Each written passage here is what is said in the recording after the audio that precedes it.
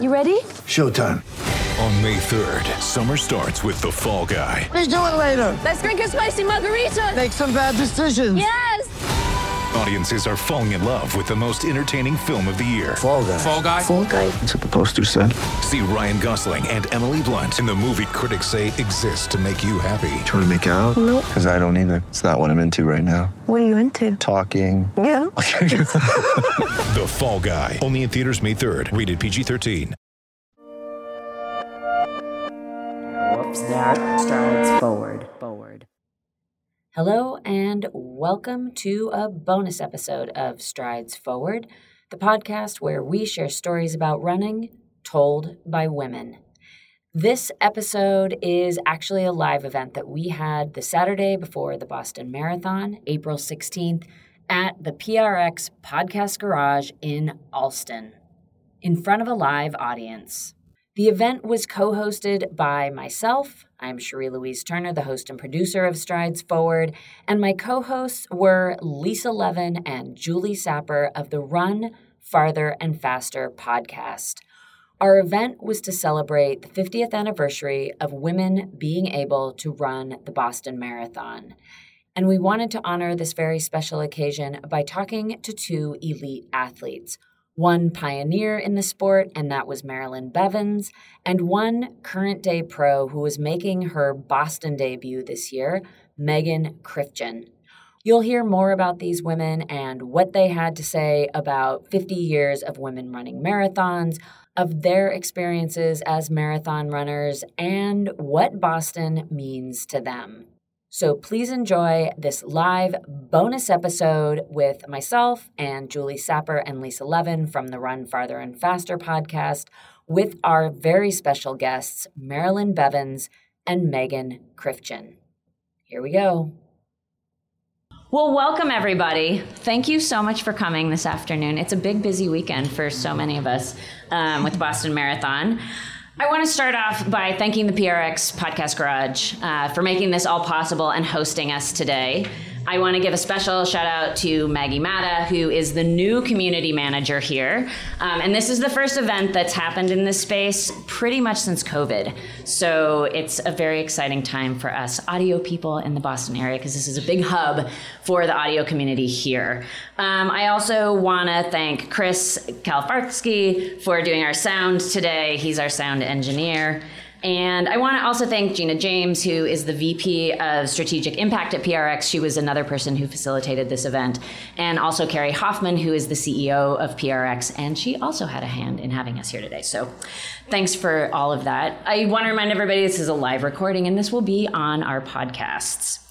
So I'm going to just start off by talking about why we're doing this event. Like, what was the impetus of us doing this? And it was because this is the 50th anniversary of women being able to run the Boston Marathon. And it wasn't just Boston that opened up to women. It was the entire U.S. Before 1972, the marathon was not an event that women could sign up for. So it wasn't just especially Boston that did this. It was everybody.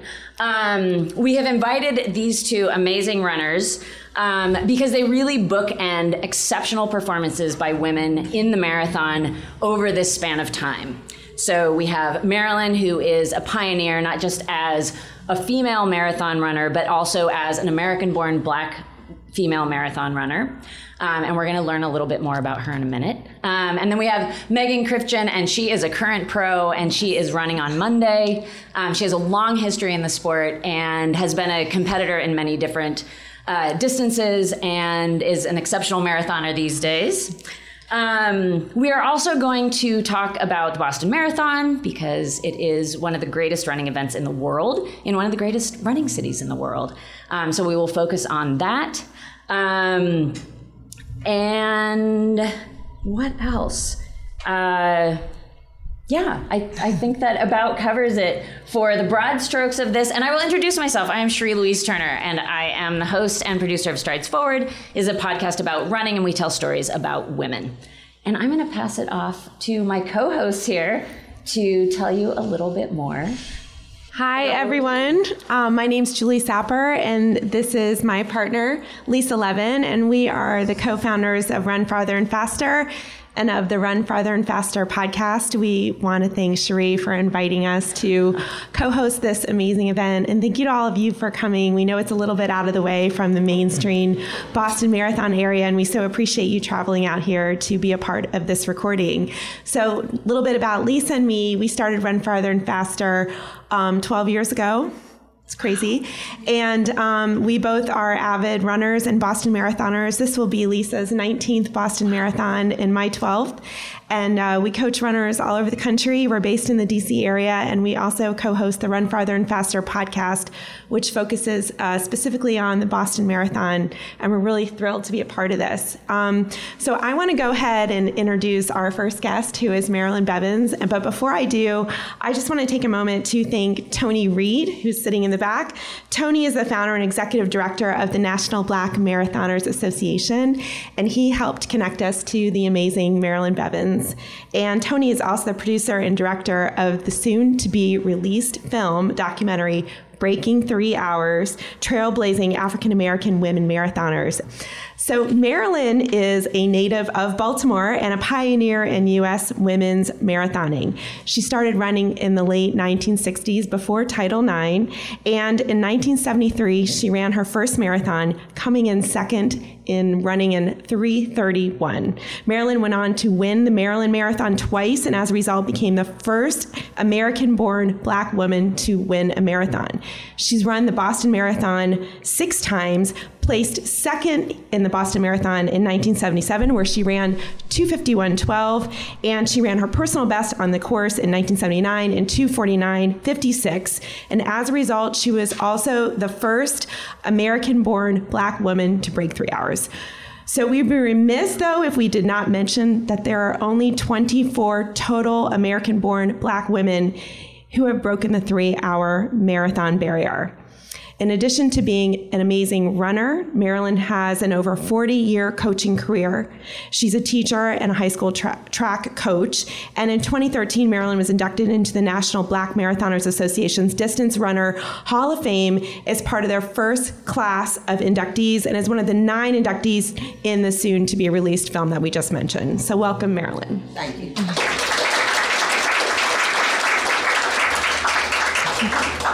And we also get to welcome Megan Krifchen today. Megan is in her premiere or debut Boston Marathon this year, and she's a professional distance runner and with the Atlanta Track Club's elite team, and also an occupational therapist. She also has a full-time job. Most recently, Megan placed 6th at the 2021 Chicago Marathon in a time of 2:30:17, and top 10 at both the 10-kilometer and 20-kilometer 2021 National Championships. She's a 3-time Olympics trials qualifier in 2012, in 2016, where she finished 7th, and again in 2020. She was a high school All-American in the 800-meter distance and ran for Syracuse University. And she was also the top finishing American at the 2012 IAAF World Half Marathon Championships. And again, this will be her first Boston Marathon. So we have bookends on both ends of the 50 years of women running Boston Marathon. Yeah.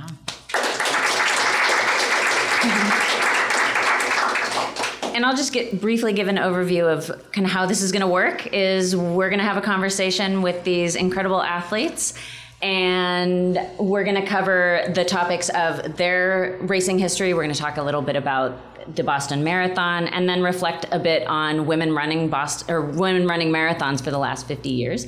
And we're going to have some question time at the end, about 10 minutes or so. So if you have questions, you'll have an opportunity to ask them. So Julie, I think you're going to kick things off for us. Sure. So my first question is for Marilyn. Marilyn, how, why, and when did you get into marathoning?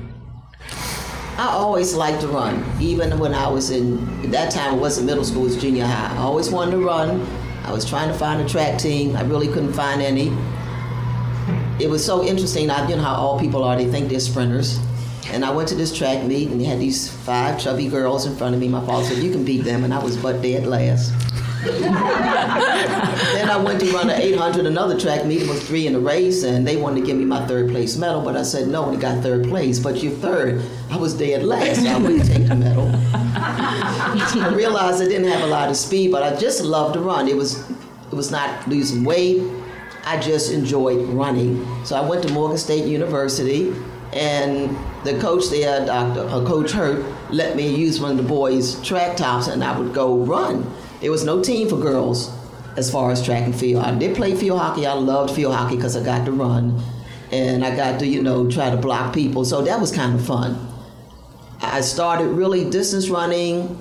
First, it started here in Massachusetts. I went to graduate school up here, and at that time they did have distance running. And even though I could not run at the college, Coach Cox at Springfield College, where I went, let me run with the boys. So I would just go run, and then there was a hotbed of road races even then in the Massachusetts area. So that's when I really started running a couple of races and even running more regularly.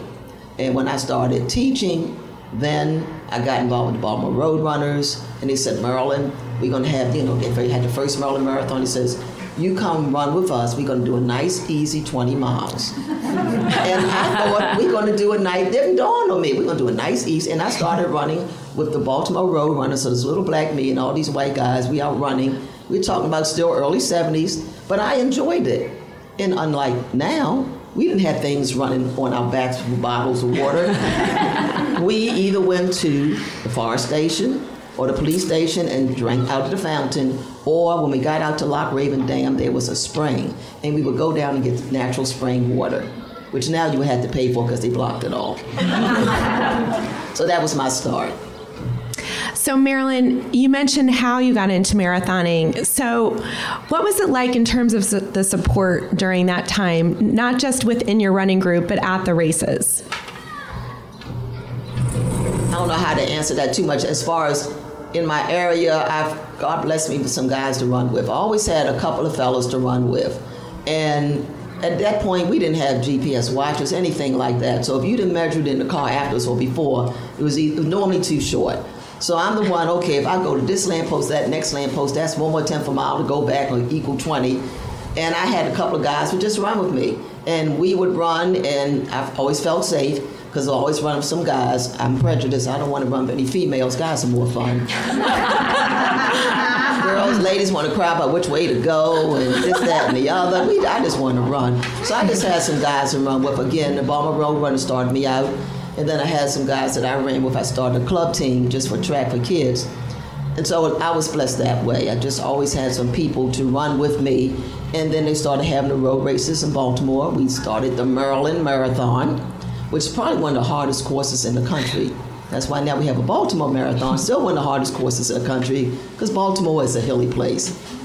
It is. Marilyn, you mentioned, you had a lot of men to run with. Were there a lot of women running at that time? Not many. I was like the only black female. There was a couple of women, and basically it was not too bad though, because I had enough people, enough support that I felt comfortable out there running. Every once in a while, somebody, when I ran internationally or somewhere, somebody would holler the N-word, but that was very rare. Of course, at times, if I was in a race and someone else was in the race, they probably did not want me to win. They would always say, this is the one to watch. And I've beaten that person, and I've had these times, but I'm not the one to watch. And that didn't worry me, because I just enjoyed what I was doing. And there was enough fairness and people of support that it didn't bother me too much. So Marilyn, tell us a little bit about, you mentioned how you went on some 20-mile runs, then you ended up at the Baltimore Marathon. What was that like for you, being on the course and being the only Black American woman on the course during that time? Because I had some support from the guys I ran with, and even the Baltimore Road Runners, I was okay.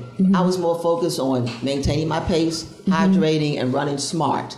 Know when I should drink, know when I picked up the pace. I knew the Maryland Marathon was very difficult. We had these really long, we had one hill, it was 6 levels. So when you turned around and came back, it's 6 levels up. So I was more worried about my racing, not so much about who said what. I had one gentleman came by one time, and he took his hand and smacked his butt and said that's all I was going to see of him that day. I'm always, God has blessed me to be a slow reactor. So no, I did not lay him out. I did not say a word to him. I'm a slow reactor. You smack me today, I'm mad at you tomorrow. And I think that's been one of my graces, blessings from the Lord. I messed up a couple times the last few years, though, and I'm sorry about that one. But the bottom line, I just said, Bevins, what you're going to do, you're just going to maintain your pace and run your race. So I can't remember whether I beat him or he beat me. I placed well in the race.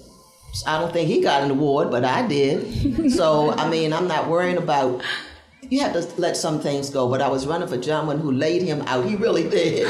But I said, I can't worry about that. How can you run and worry about silliness?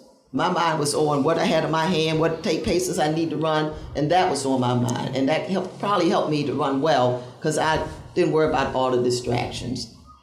It's great advice. Marilyn, how did you go from a 3:31 to sub 3 hour marathon in the span of a few years? What do you think you did differently? How did you progress in your running? Just kept doing the mileage. You know, after a while, it has to build up. It doesn't come for maybe a very talented person, but it has to build up and getting that mileage in and getting the races in. And at the end, when I ran my best time was just a 2:49.56, but what I had done that year, late in my running career, I started running a lot of 5Ks. So that was my short leg speed that really, really helped. You just can't.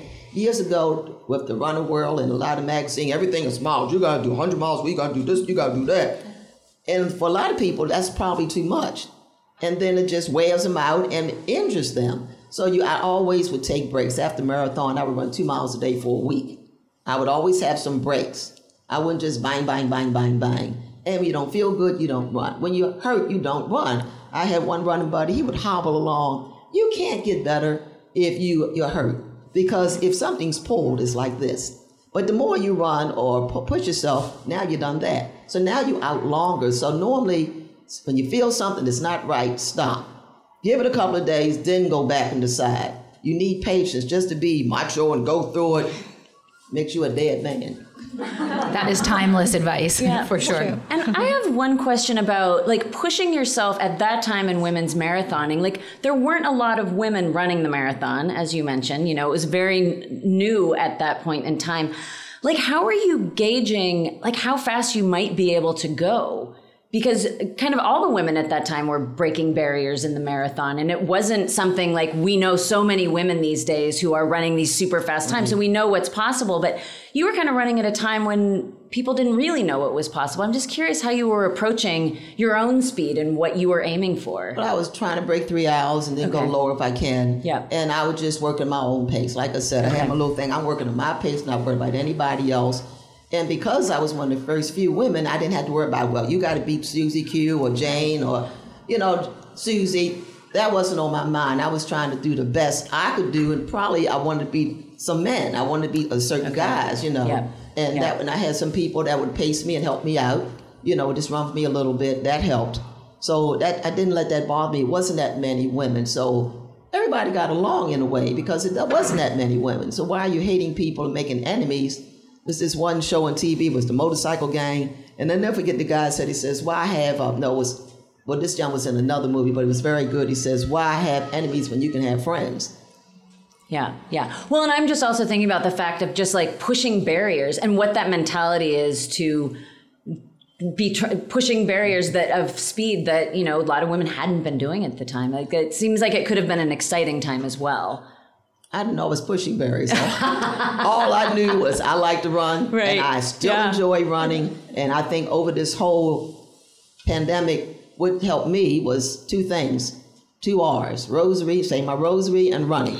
So that's kept me calm and peaceful, and I don't let other stuff bother me because for a long time, it was lonely because it's me and the guys running, but I just ran because I enjoyed it. And I made sure, and I always preached this, that I always had something else I was doing in my life. It wasn't just, I got to get my mileage in. I always made sure I did some other things and have a well life, because otherwise, and ladies and gentlemen, these are 2 phrases I have coined.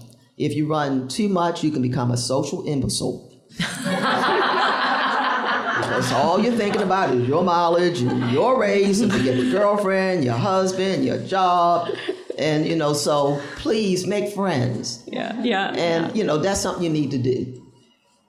Can I piggyback a question? Okay, so we're talking about her breaking barriers of the sub 3, but what was going through your head for the first marathon? What were you? Wanting to finish. And I just ran because I ran with the Baltimore Roadrunners for so long, and the guys, I was in pretty good shape for that, even though it was my first. I had done 20 miles. I had done the work. And I always did a lot of hills because our area in Baltimore is hilly. Right. So I made sure I would do courses where all I did was run hard up the hills and do individual hills, that type of thing. So that really helped me. So it was pretty easy in that regard. Mm-hmm. So Megan, actually, that brings up a question for you. so first of all, kind of tell us how you've been able to motivate yourself. What goes through your mind? How do you keep pushing yourself to the next achievement? Well, like the marathon has become like my baby now, where I'm figuring it out. I'm learning how to parent it, I guess. And I haven't quite done the best job of figuring out all the little niggles and little ways it operates, but I'm working on it. But I think what's kept me going is just like transitioning and like developing as a runner from like a mid-distance athlete all the way up to the marathon. So in high school, the 800 was my baby, and I was more of a speed demon that way. Like I barely ever did like the 3K. Like, you know, if I was tripling in a dual meet or something, it was like the 4.8 and the 1500. It was like rarely the 3K. Sometimes at like, conferences or counties, like I might do it, but the state meet, 800, like national championships, 800, and I got recruited for college for mid distance. So they saw me as an 800 runner, but they're like, you're going to be a miler. And like, that's kind of where we were. And I went to Syracuse, which was like a distance powerhouse. So it wasn't really ever like, ooh, she looks like she might be a better 5K runner. It was like, well, we already have like 8 athletes that are in the distance. We don't need another one. Megan could probably score a point or two in the 1500. So that's kind of where that was. And then post-collegiately, I just kept running because like us runners, we just love it. And we just keep doing it because it's our passion and our joy. So I didn't go pro after college. I was just like, okay, in college, I would have liked to have like a standout career, but it was just like, okay. And I kept in touch with my college coach, and suddenly I could run the road racing series, like the summer series upstate New York, which has like a race like every other weekend if you want. And I could win prize money. So basically was like, yes, I could like win the money and pay my rent for the summer, like, and through grad school. And that's kind of how it was. So I'd be like, hey, Coach Fox, I have a race in like, 2 weeks, like it's a 5K, give me a workout. And, he kept me fresh that way. And then, slowly but surely, like we saw that I was, showing more consistency and higher performance in the distances and just developing that way. And I think the idea behind why I went longer is because back then there wasn't as many shorter like road miles. Like that's new. I think that's still pretty new, like in the past like 10 years of like road miles and making a big thing out of them. So when it was like I could keep running, it was like, what should we focus on, the mile or the 5K? And so I was like, well, the 5K. And then that slowly pushed over to, oh, I think you could qualify for the Olympic trials in the marathon, like through the half marathon. And that's kind of where it started. Which I will point out is very, very hard. The qualifying times to qualifying with a half marathon are exceptionally difficult. I mean, it is a big jump. Yeah. One of the things, piggyback off of something that Marilyn said, is keeping balance in life and having other things going on. And I know that that's something that you do. And you've even talked about it recently because you are an occupational therapist and you have a full-time job. Can you talk a little bit about like balancing being a professional athlete and also having a whole life outside of that?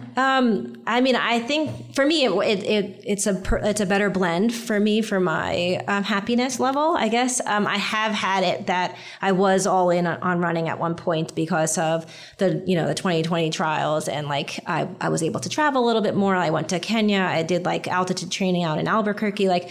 So to have a job that like I can't bring remotely with me, it's hard to have that. But I did have like a per diem job that I could have pop in when they needed help, but now I'm working a lot more. And I don't know, I just like kind of being home and just like having a routine. So I haven't traveled as much anymore, but I feel like I've lived that moment of my life, and I'm happy I've had it, but I don't need it. Like I've learned enough, I think, from those stints. But yeah, it's just getting in the time. Like I feel like when people are like, oh, I don't have the time, I work full time. It's like, you could wake up early if you want to, or you can like run late if you want to. There is more, like if work's an 8-hour day, a 9-hour day, whatever it is, there's plenty of other hours if you want it bad enough. And us crazy, pros or like high level athletes no, actually I'm lying. The everyday runner, just anybody, will get up at 4:00 in the morning and do it. And those are some people that have like 3 kids and they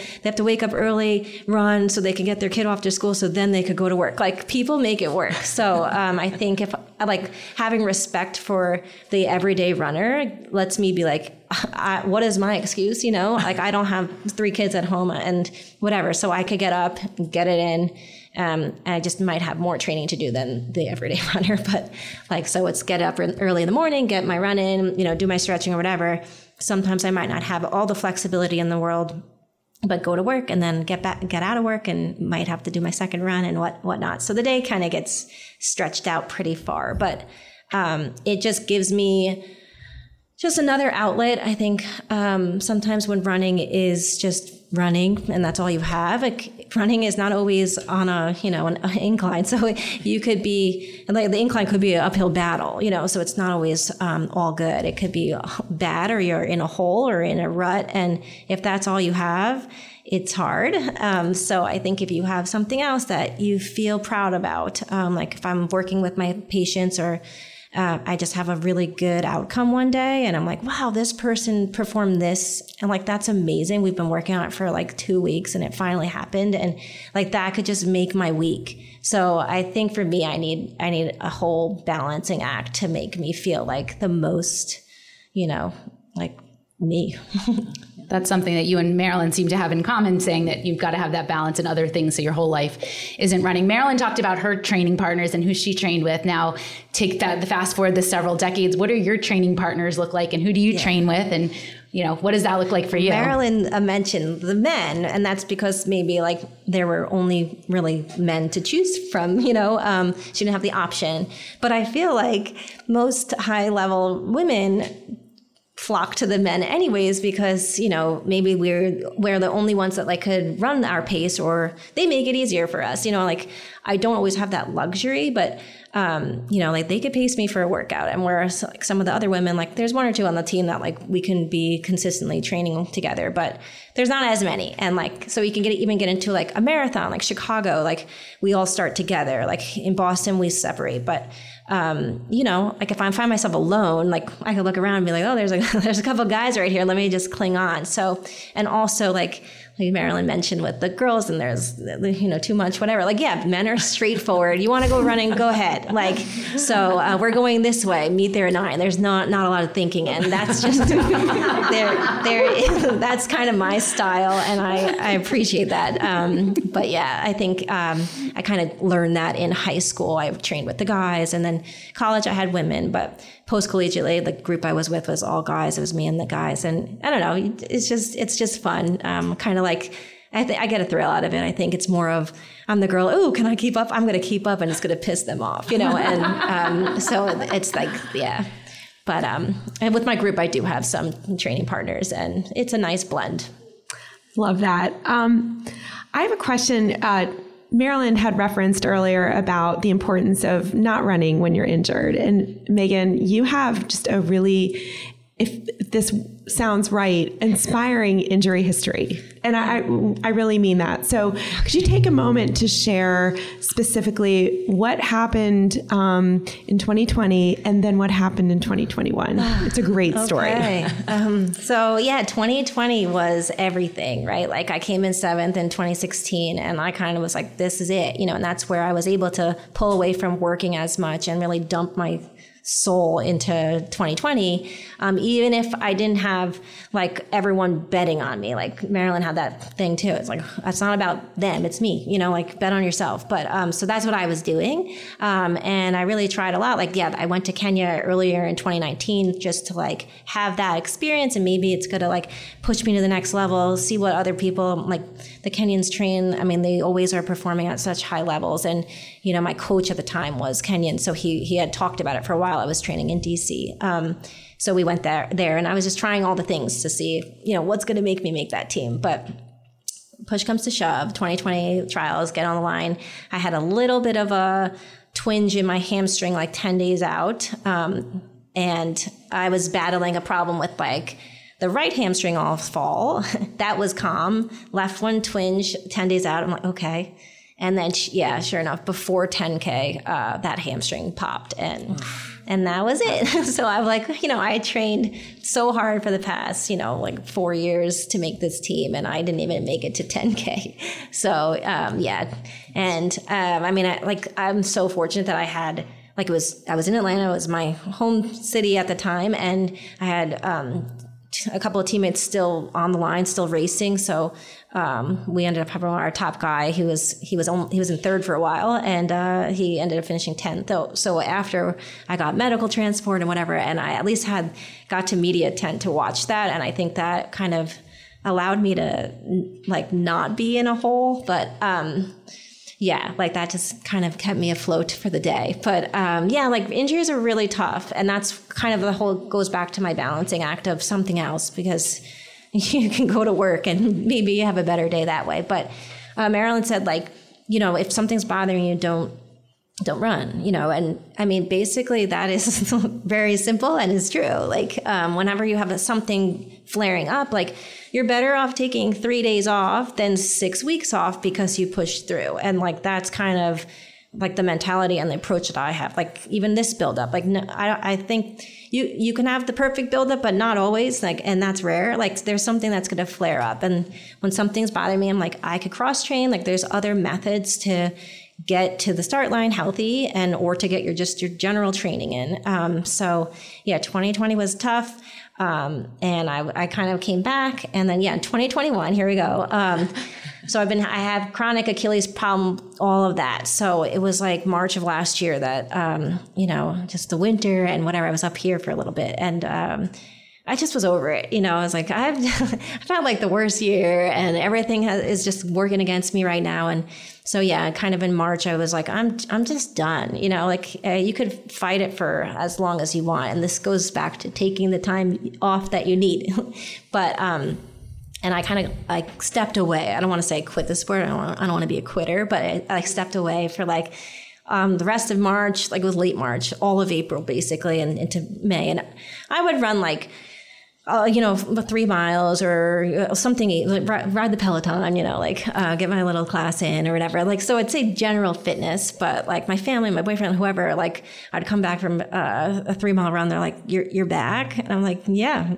And they're how long did you go? I'm 3 miles. And this is someone who's my basic everyday run is 8 to 12, somewhere there. And maybe I do a second run, but so I'm yeah, that's fine. It was good. And they're okay, they're so disappointed in me. So, and then I think I caught the bug sometime in May. What am I doing? I still love this, I'm not done. And I haven't hit that marathon goal, my little child. And that's what motivates me, like you were saying. So there's always something that you're chasing. And for me, it was I have a great half marathon PR. My marathon is just not quite what I want it to be, and that's what's getting me going. But yeah, that's great. And so let's transition that into talking about the Boston Marathon, where we are here. We started with Marilyn and wanted to ask you what you remember about that race, your first Boston Marathon, and what you remember about the experience, what it was like. Walk us through it. A couple of things. My parents came with me, and my sister. And my sister was in Catholic school, so they had to write a note to the nuns, and the good nuns said no. But I believe my sister was there any old way, and I liked the good nuns, but I had nothing to do with it. It was my mother and that. But my parents came and my sister came, and the Baltimore Road Runners that first year, and I don't know if it's the first year the Baltimore Road Runners came up, but they chartered a plane. So everybody on the plane was coming to run the Boston Marathon. Maybe they had their families with them. That was so cool. And, I like that flight because it's less than an hour, and I hate to fly, so that's my kind of flight. There you go. After that, I was taking the night train, and that's no joy. So that was wonderful. And then when we got here, I remember I'm running, and that's when we had Prudential Building where we finished, and you look and you're seeing this tall building. You turn the corner, it's still far away, this tall building. And all of a sudden, I started to cry. And I'm not a crier. I'm a Baltimore City teacher, 31 years. I don't play. And I started to cry. And I said, Dummy, why are you crying? I talked to myself. It says, because I'm going to finish Boston. Then I said, but you can't finish if you're crying because you can't breathe. So I'm talking to myself, and so I stopped crying. I'm not a crier.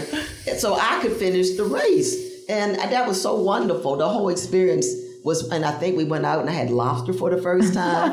So that was kind of nice because in Baltimore City, Maryland is seafood. We're the crab state, and you always get your hard shell crabs when you come to Baltimore and Maryland. So it was really a wonderful experience because you're with people you know, and everybody's talking about the race on the way up or back maybe. And what got me was, where's Stater Hill? No, sorry, it was Heartbreak Hill. Where's Heartbreak Hill? It's not that. Where's? And then I said, the man said, this is it. I said, this is it.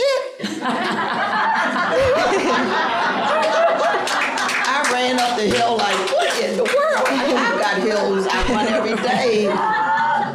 What is it? It's like, oh, come on now, so.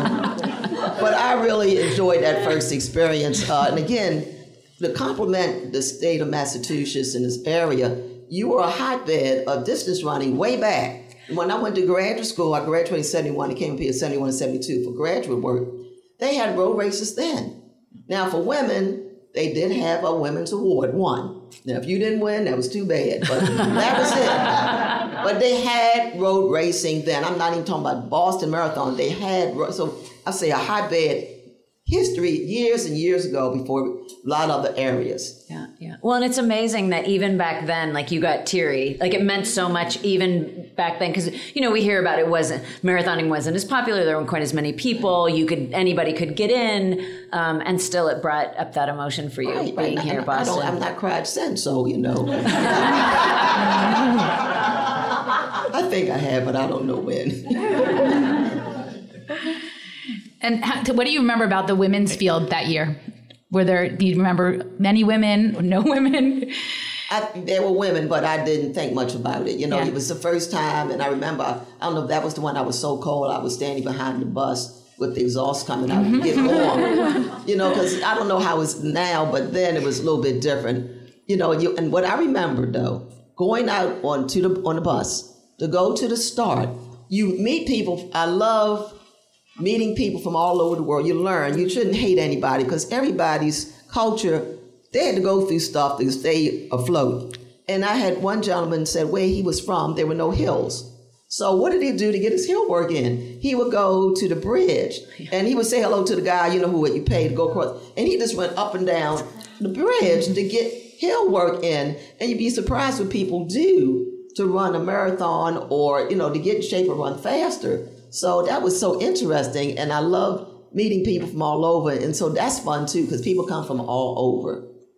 Yeah. Speaking of training, did you learn anything in that first marathon, that first Boston, that made you train differently for the subsequent Bostons when you came back? Did you do anything differently, or did you just now know the course and that felt confident with it? You upped your mileage, and you might ran more races or did more speed work or even long distance type of speed work because you saw the course. But again, with Baltimore, the Maryland Marathon that time was so hilly. That was harder at home. Yeah. It's just the fact that you have more people out there, which is a good thing.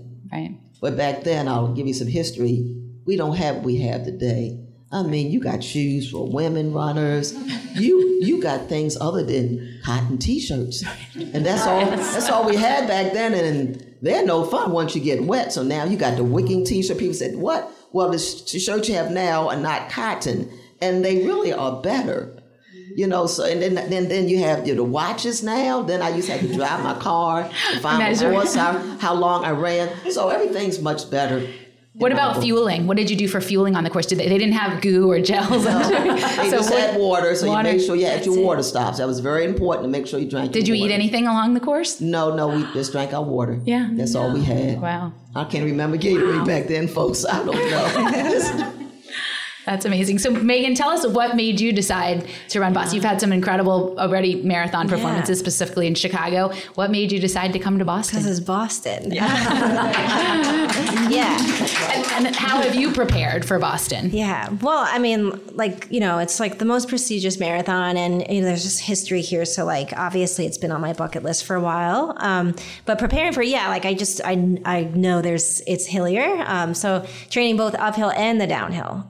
So that's what everyone says. It's like, you got to be a little bit more conservative early just because the downhills are misleading at times. So, if anyone's racing here, just kind of keep that in mind. But yeah, getting the hills in, and, sometimes you get stale in your own training. So like if you have a marathon build-up that's been successful, you still need to kind of change it a little bit.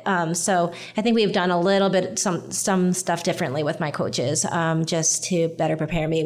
We bumped up some tempos, and even like if stuff was bothering me, like just throw in some more cross-training workouts. You could still get fit with that. And in 2016, I was in the pool for a while, so I did fine. So that stuff gives you the confidence going into like any race that you could manage your way, will your way, or train your way in the pool or cross training, stuff like that. But yeah, just hills and the strength work, just get it going, and that's even in the weight room too. I have 2 questions for you, Megan. My first is if you can share a little bit about your nutrition and fueling plan. And my second question is, did you have any PTSD in this training cycle, given that this has been a full training cycle after you ran Chicago in the fall, about getting re-injured? Oh, I think we're all riding that fine line, that red line of overdoing it, right? Mm-hmm. So, and that's just, either it's your luck or, just the game you're playing. So, of course, I was playing that. And, I think I came back relatively early-ish. Like, I took my typical downtime off. I ran Club Cross in December, not the fall. But, and that was like a lot of fun. And Marilyn pointed out, like, you can't just do marathon training. Like, so that was, a 6K, so sometimes you got to mix it up. But of course I was being cautious, and I do have little flare-ups here and there. So just knowing like I have resources like the AlterG treadmill, or, like the pool, or any kind of cross trainer, to do something if I need to. So we kind of maybe, instead of having this double run, we'll just put a cross training or a day off every other week or something like that. As far as nutrition goes, for the race, like, the elites get the bottles every 5K. So, just always have the same fluids that I always do. And yeah, you do whatever you need. Like I have fluid on there and a gel. So, I like to get the hydration in. So most of the calories come from that. But if I need it, I'll take a goo as well. Or a gel. It's not good. So, and then like leading up to it, like this past few days, it's whatever, like easy on the stomach, so I'm just trying to have the lighter, and tomorrow's going to be really boring, like white, simple carbs, nothing that's going to give me gastro problems. And that's kind of the focus. Like, you want to make sure there's no need for a bathroom break. So, and knock on wood, I have not had to in any of my marathons. Yeah. So yeah, we go. And I think it might be interesting for people to know, as an elite runner, you have separate feeding areas. Mm-hmm. Is that correct? Like you can have specific things put out for you. Yes. Can you talk a little bit about the kind of different experience that elites have these years? And maybe even if Marilyn could follow up with that and kind of talk about how it was when you were running as an elite runner. So I'm curious to kind of hear how it's changed. Okay. Well, have any of you been spectators and seen the tables? Okay. Mm-hmm. So yeah, there's tables every 5K. And depending on the field, like the elites get like a different table position and position numbers. So I could be like, I don't know mine yet.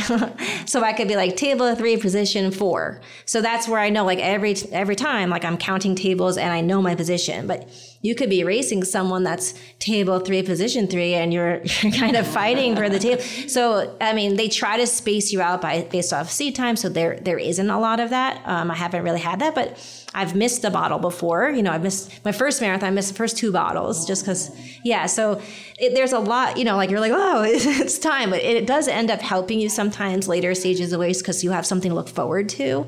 But so you get those bottles, you get to decorate them and put whatever fluids you want in them. And you can tape whatever else you need. So like for me, it's the fluid, and then I could tape like a gel.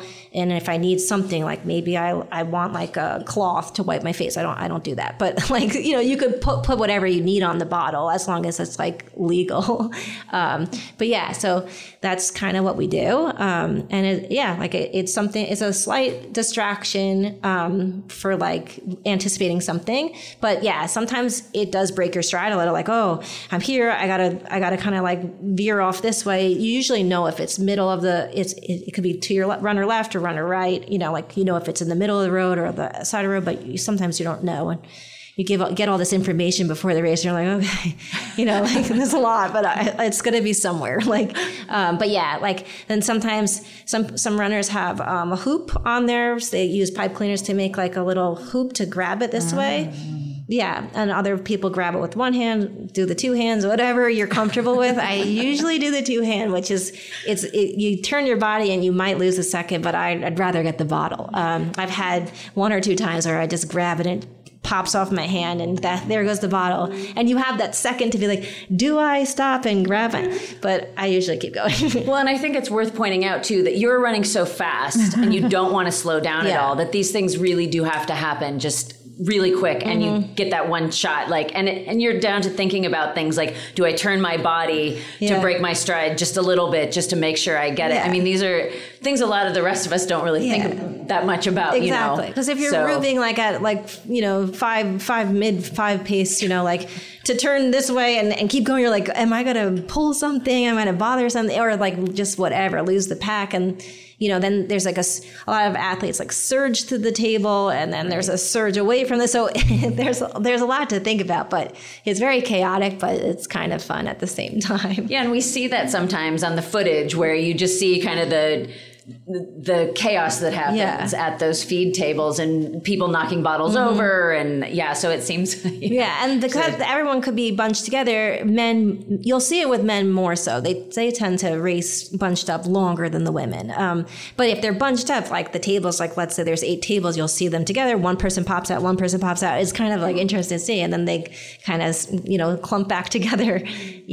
And then, but I have seen friends or whatever that they knock over their bottles, and they're like, well, there was 2 bottles, and you just have to deal with it, or you kind of learn this guy always knocks off. I'm going to take 2 steps back from him, So it's just a game. But how about you, Marilyn? How are things back when you were running? As far as hydration? Or just having, special treatment as an elite runner? Was it just everybody ran together back then? Yes. Yeah. It wasn't really too much that type of thing at that time. Right. You just lined up and run. I was invited to some races, actually went overseas a couple of times. And then I did not know what to do because I never had that training, what to do as a somewhat elite athlete. So those were 2 of my worst races, were the 2 times I ran abroad when I would really wanted to run well. So it'd be nice if I had somebody at that point that knew something, I had the experience to assist, but there was nobody around. Right. Marilyn, what advice would you give Megan for running the Boston Marathon? I know it's been a few years, but what advice would you give to somebody running for the first time? Run smart, stay on your pace, and hydrate. Great advice. That is timeless advice. I also heard from earlier that cardiac hill, what? Or heartbreak hill, what is that? So I don't have to worry about that, I guess. It's going to be a sweet surprise when I'm running it. I thought Marilyn said this was easy. You might be getting an email after the race. We weren't running as fast as these ladies and gentlemen are running now. Marilyn, I have a question for you. At what point in your running career did you realize that you were a trailblazer? Pointing to the back of the room. When Tony Reed called and told me so. Tell us the story. I got inducted into the Black Marathoners Hall of Fame, and I still did not know that I was the first African American woman to break 3 hours. And then I was invited down to Florida, and the lady was having me come down to be part of her store opening. And then she told me, and I says, that can't be true. I don't know. Suppose it's not true. Then somebody's going to come after and lay me out saying I was first and they were first. But Tony has a gentleman that works with him. The historian is excellent. He really is on point and he knows what he's doing. So that makes me feel good. But I did not know for the longest time. But I had a great time when I was in Florida and opened up the store. Didn't know that I was the first. I didn't know that. I just like to run, and I ran, and thank you for all these blessings. And now I get to go all over the place. I like to travel, so this is cool, Well, maybe we'll talk a little bit about just the fact that it has been 50 years that women have been running this marathon. And one thing that struck me as being one of the people who lives here is that walking around Boston for the last couple of weeks, there have been all these banners up that are only women. And there's nothing about 50 years of women. It's just every single banner is a woman runner. And I just wonder, even if you have or haven't seen these banners, just the thought of reflecting on the fact that women can just run marathons these days and, kind of what that history means to you guys, when you see all these great banners of these great women. And I'll start with you, Marilyn. I graduated from Morgan State, and was Morgan State, now Morgan State University at the time, historically black college. And when I was there was no girls track team. I went to all girls high school, and there was no girls track team. They had volleyball and badminton. I was not good at anything where you had to grab a ball. All I could do was just run straight. So it was nothing for me in high school. I did try for the volleyball and got to collect some splinters in my... I went to college and I could not catch a thing. Basketball, volleyball. Well, I popped my shoulder out in college. I dislocated. Remember Tarzan movies? Well, I was doing that and it dislocated upward at that time. And it came out 40 some times after that. So I stopped swimming because of that. But the bottom line, there was not much around to make you become a runner. Right. They had boys track team, and some of the guys, they had trophies of the Olympics and everything, or whatever they got at the Olympics from Morgan being in track, but there was no track team for the girls. I mean, I love field hockey because you got to run. Right. I still love field. I even played club some years after that, so I was playing club, but I was still running for 20 miles in the morning.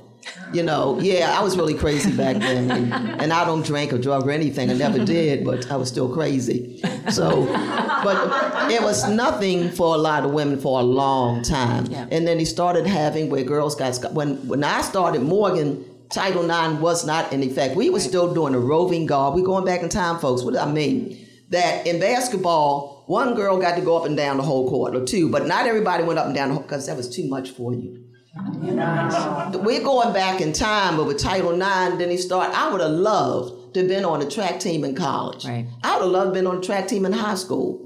I would love to, for these, I'm glad the girls are getting scholarships and can go to this, because it wasn't then. And in all the sports, now we in everything. Now we got the boxers in the Olympics, we got taekwondo, and this is wonderful. Yeah. And you know what now, I don't want to insult anyone, but it's so nice that females can run, we can jump, we can box, we can ski, we can do gymnastics, and still realize that we are all female. Amen. Now, no, I've got to see what happens. Sometimes they think, well, you can't, you must be something else because you are athletic. And that's not the case. I like a good-looking black man anytime. You white guys are cute too. But back then it was nothing. It was that, and that's what hurt. The only thing that hurt me in my whole career, because I got invited to Germany, first time an international race for women in marathon, unofficially even, but we had it. And I only ran 3:16 or something because nobody told me what to eat over there. Nobody told me how to train. Nobody told me what to do when you travel. I knew nothing. And at the end of my career, which knocked me out when I developed exercise-induced asthma. So when I went to Japan, I even had to drop out the race. Again, I did not know what you eat when you go away. I didn't know anything. I had no coach ever. I had friends, but I never had, how can I put this? I never had somebody who was trained as a coach of distance runners, male or female, to help me. But to the very end, at that time, I'm done. So I'm so happy that girls can do volleyball and basketball and gymnastics. Whatever they do, I was physical education teacher for 31 years, so I'm so happy to see that girls can do so many things now. It's wonderful to see this. Yeah. But be ladies. You don't have to be weird looking. Be ladies, You can still be an athletic and be a lady. I'm just going to say it because sometimes we're taking it too far, I think, Yeah. Well, Megan, I'd love to hear your thoughts on that. I mean, you grew up during a time that women could run all of these things. And just like when you think back on the fact that, in my lifetime and Marilyn's lifetime, women couldn't run marathons. And I don't know, No, I'm so grateful. I feel honored to be sitting next to Marilyn and like knowing like Catherine Switzer and like just people out there that like paved the way for us. You know, like I wouldn't be having all these opportunities if it wasn't for people like you. So I thank you so much. But yeah, like it's like incredible to think about, like kind of the battle that they had to like fight to get us to where we are today. So, you know, it's like I kind of like, I'm not doing enough. Like, what can I do to pave the way? You know, like, what can I do? Like, what can I do for the future generation? And we've come so far that it's like, I don't know. But yeah, like I have so much respect for those women and to think about what they did without the resources we have today. Right. So, you know, like thinking about like, you know, her time or, you know, like what if she had the super shoes? What if she had all the fluids and all this and that? Like Dina Castor's previous American record is incredible to think about. That's without super shoes. That's without, you know, X, Y, and Z. So not to take away from Kira D'Amato, which is an amazing performance, but, you know, that's coming after all these women did stuff without that, you know? And yeah, so I'm just always amazed by what's happened before my time. I would like to say one thing. Sure. Remember Joan Benoit, the first one, the Olympic trials, and her bra strap kept dropping down because they still hadn't gotten the women's sports bras yet. And I said, that poor girl, you know, because we didn't have what we needed. Nobody thought it was necessary to give ladies some kind of proper bra to wear when you're running. I know we're not the biggest ones in the world, but still, we could use something, some kind of straps. So, I mean, ladies, you don't know how far we've come. That's why we're asking you. Yeah. We come a long way because all we had was men's shorts, men's tops, you know, everything. We just wore a smaller size, men's shoes, because nothing was out for women at the time. Yeah. And now you can go in the store and spend your whole paycheck. Yes, you can. And that's not even enough, you know? Exactly. Credit card. So, you know, Megan, you had brought up, you know, what we can do for future generations. And this is a question for both of you, is that, you know, anniversaries like this are a really great time to look at how far we've come, where we are today. But there's still more work to be done, and we all know that. So I want to ask both of you, like, what do you think? You know, you come from a high school background. I'd be curious to think, like, or to ask what you think could be done better, what you'd like to see more of for our younger generations. And then also, Marilyn, I'm going to ask you the same question. So, but I'll let Megan start. I think today's world is social media, right? So I think just kind of presenting the females in a bigger light, you know, because I think stuff is still flocked to the men because, you know, if it's running, it's like their times are superior than ours, I guess. Like, but yeah, high school level is to like have both presented equally. I think they do a good job, but, you know, maybe highlight the women a little bit, you know, more so, or evenly, but at least be equal. But yeah, I don't know, make more talks or, you know, opportunities for the girls to get involved in promoting athletics or tell their stories, you know, and or even if it is about like girls in sport and what the, you know, their, you know, a female anatomy and stuff like that, like having that be an open discussion that's fair, you know, that they're in a safe space that like they feel okay to talk about it within, you know, their circle at least. But yeah, to highlight women and girls in sport and, you know, give them the opportunities that, you know, they deserve equally.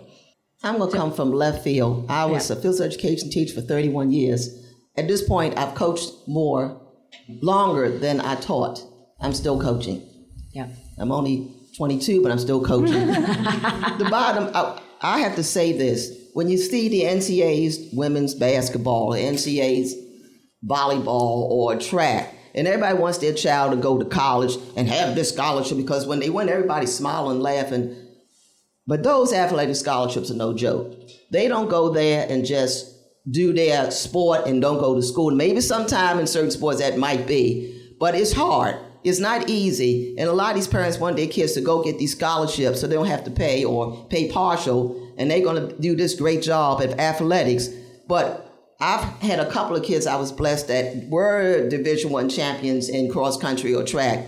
And it's no joke. They've got to keep their grades up, folks. They don't stay at that college if their grades aren't up. So they might be coming back from a track meet or whatever, and they still had to go to school the next day. Yeah.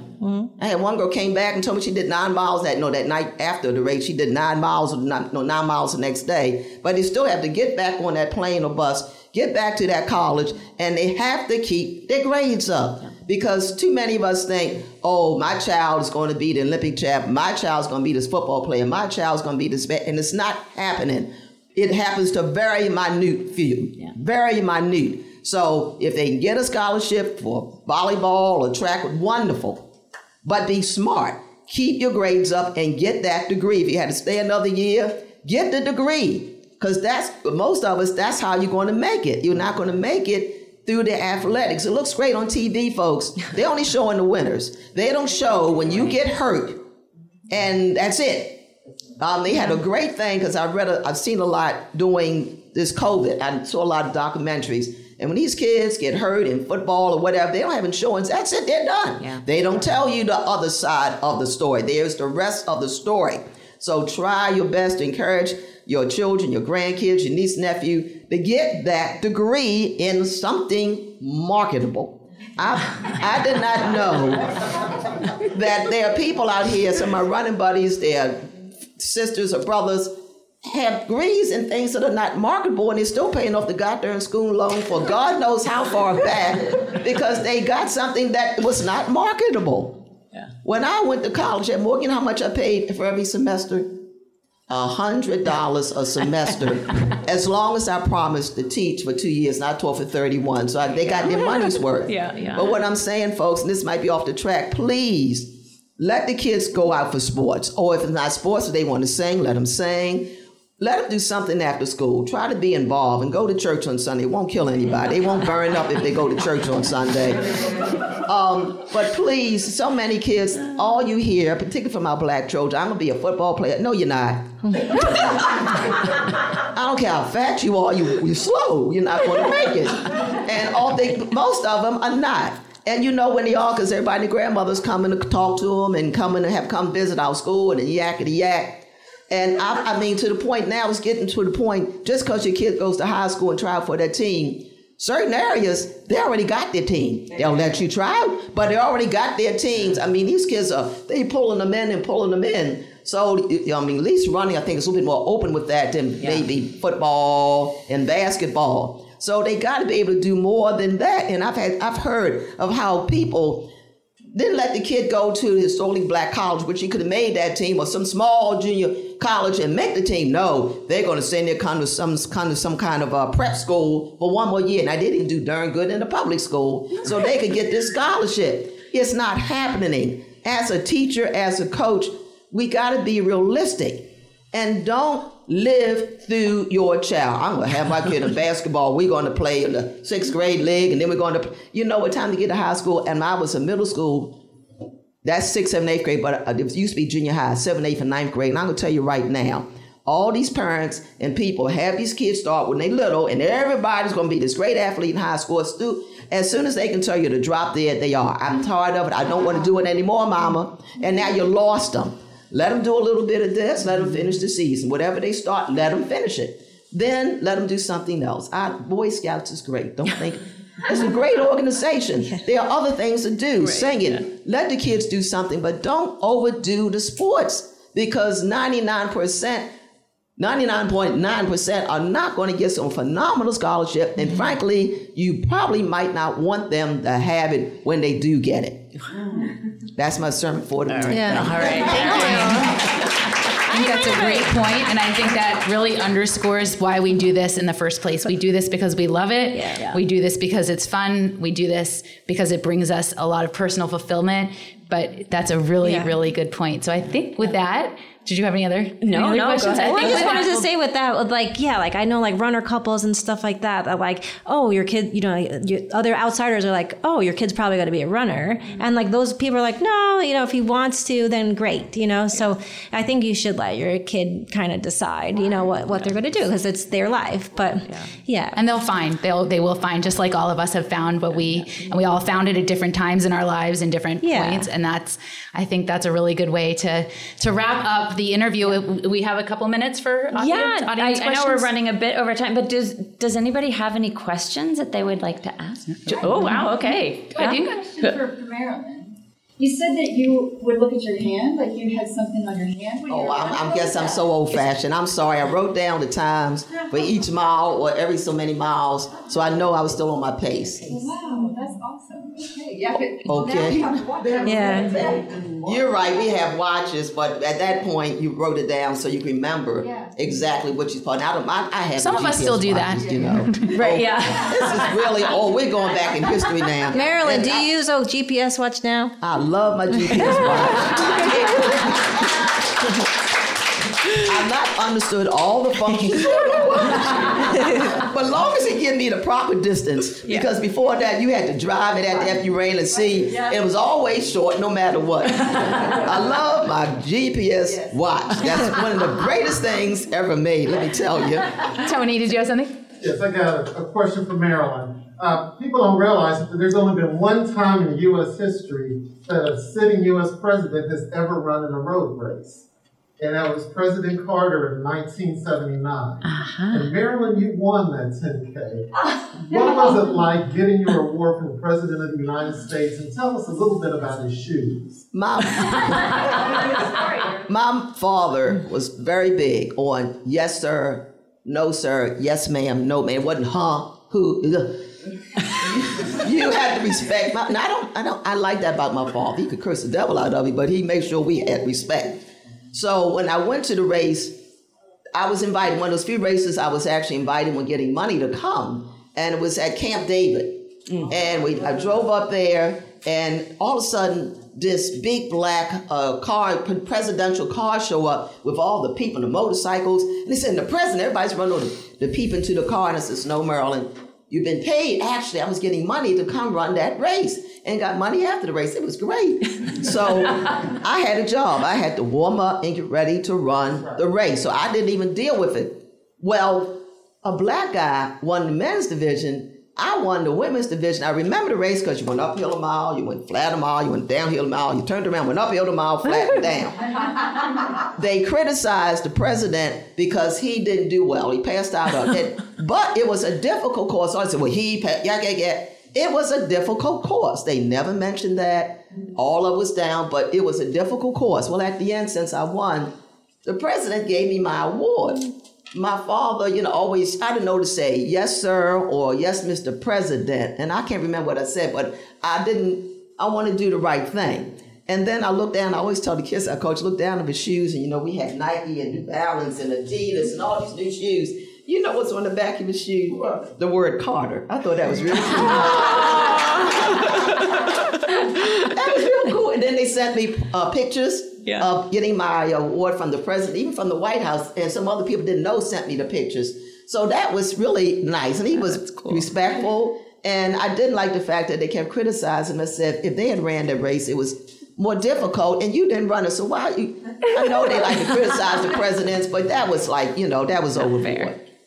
That's a great story. Was there someone else who had a question? Sarah. A question for Marilyn. It sounds like you've done a lot of coaching. Have you noticed a difference when you're coaching men as opposed to coaching women in the approach that you take?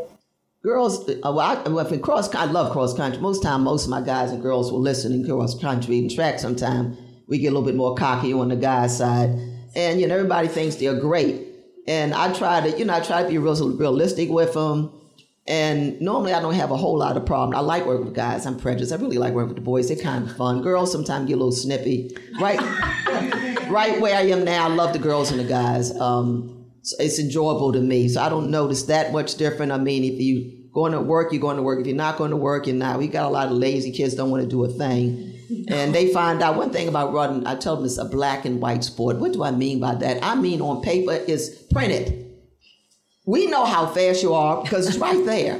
Why didn't my child go to county championships? They had to be in the top 5 in this event. Oh, they were down here in 8th place. It's written on. It's no prejudice. It's all on the times. Now if you do your work, but sometimes you get blamed because you didn't work hard enough, but every time I gave you the workout, you couldn't finish it. I'm confused. So it's always another way to blame somebody. I don't see it a lot. I like working with the boys, like with the girls. I love to work with different cultures. I work with Asians.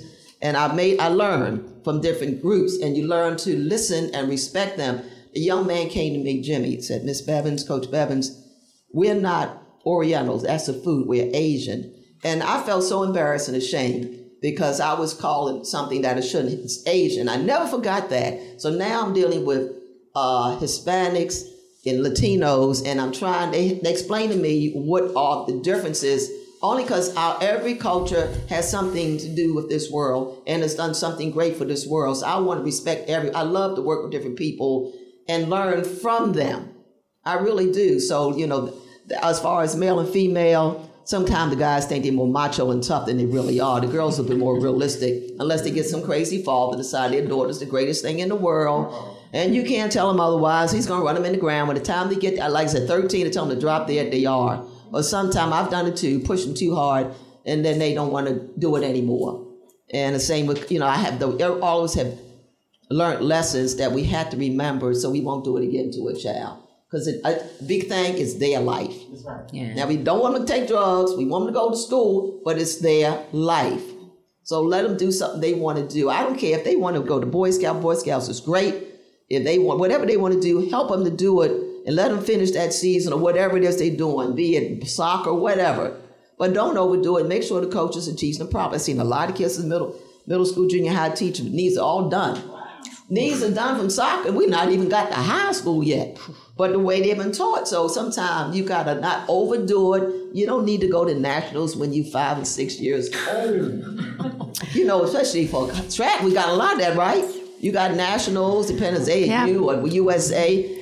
If you want them to be in it when they get older, don't do everything when they're so young. Let them do different stuff. Ballet, all kinds of stuff. Let them do it. Megan, I would imagine you have a lot of opinions about that, given that you are a pediatric occupational therapist. 100%. Yeah. Yeah, no, it's just, you know, and it's also like a slow development, you know, and like a lot of kids that I work with that have some developmental issues. It's like, I'm not expecting change overnight. So it's like if I write goals, it could be 6 months later. So kind of the same thing with athletics. It's not like, let's pound away, you know, and like hope that they're going to like be this, you know, amazing future star or today, like, you know, so like I appreciate my high school coach that we trained I was training at a high level, but like my mileage was extremely low. Like, you know, I remember like some workouts were like a 4.22 done. That's training for the 800. Like, and I'd hear like other athletes, you know, just that were doing a ton of mileage. And I was like, okay. Like I remember going to college, and Coach Fox at the time, you know, asked like every incoming freshman, like, oh, you know, what was your long run? What did you get up to? And like everyone's like, oh, I did 80 minutes, 80 something. And I was like, I was like, oh yeah, the same. And I ran 74 minutes one day because I like got lost or screwed up my run like at home. And I was only supposed to do 60 minutes. So like, I was like, oh my God. And that, like, that's where I was at, you know? So I kind of respect my high school coach because he did not, you know, pound away at me. And he allowed me to have this future that I'm having right now. So, you know, if you kill your kid, like, you know, in middle school, high school, like they might not really have the career that you were like imagining, this scholarship, you know, life that Marilyn's talking about, you know? So, I mean, as far as my peds job, like, yeah, I can plan out like the perfect session for my kid, and like it completely goes off track because the kid's the guide there, you know. It's the same thing here, like, you know, like I'm not gonna push the kid to do something because then they won't either won't want to work with me, won't come to therapy, you know. So it's the same thing with your own, you know, kids, you know, just they can be the guide, you could support it, maybe you can influence a little bit, but like just a little, like, and that's it, yeah. Great advice. Excellent. Yeah, for the next generation of runners here. Well, I think that about wraps it up for us. I want to thank you both so much for joining us today. It was really a pleasure to get to talk to you about women's running and marathoning and all of your experiences. And thank you all for coming. So I thank you so much. It's a busy time for all of us runners, and I really appreciate everyone making the time. So, and Marilyn, you're starting, right? You're starting the wheelchair participants, right? Excellent. Yes. And excellent. Megan, we hope you have a great race. Have a tremendous race. Yeah, we're so excited for you. Thanks for having us. We won't wish you good luck because you don't need luck. Right. Wish you the wind at your back and a swift, strong race. Yeah. Thank you, everyone. It was really nice. Thank you. Thank you so much for joining us for this bonus episode of Strides Forward in collaboration with Run Farther and Faster with Julie Sepper and Lisa Levin. You can always keep up with us on social media. We are always at Strides Forward on Instagram and on Twitter. And you can always visit our website, stridesforwardpodcast.com. Coming up soon, we'll be back to our regular episodes featuring stories about running told by women. Thank you once again for listening and also for sharing the podcast with friends and family. That is how we grow, and it's a great gift to us if you share and subscribe. We'll be back soon, and in the meantime, this is Cherie wishing you healthy, joyful strides forward. Whoops, that strides forward.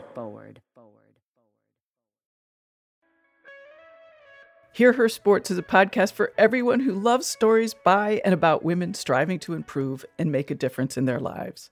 I am your host, Elizabeth Emery, a former professional cyclist. In every episode, I introduce a female athlete or woman in the business of sport through a thoughtful conversation about who they are and the terrific work they're doing. My guests and I explore the glorious and frustrating issues in sports, history, equity, training, nutrition, and so much more. Join us for inspiration, for community, and for love of being a strong, athletic woman.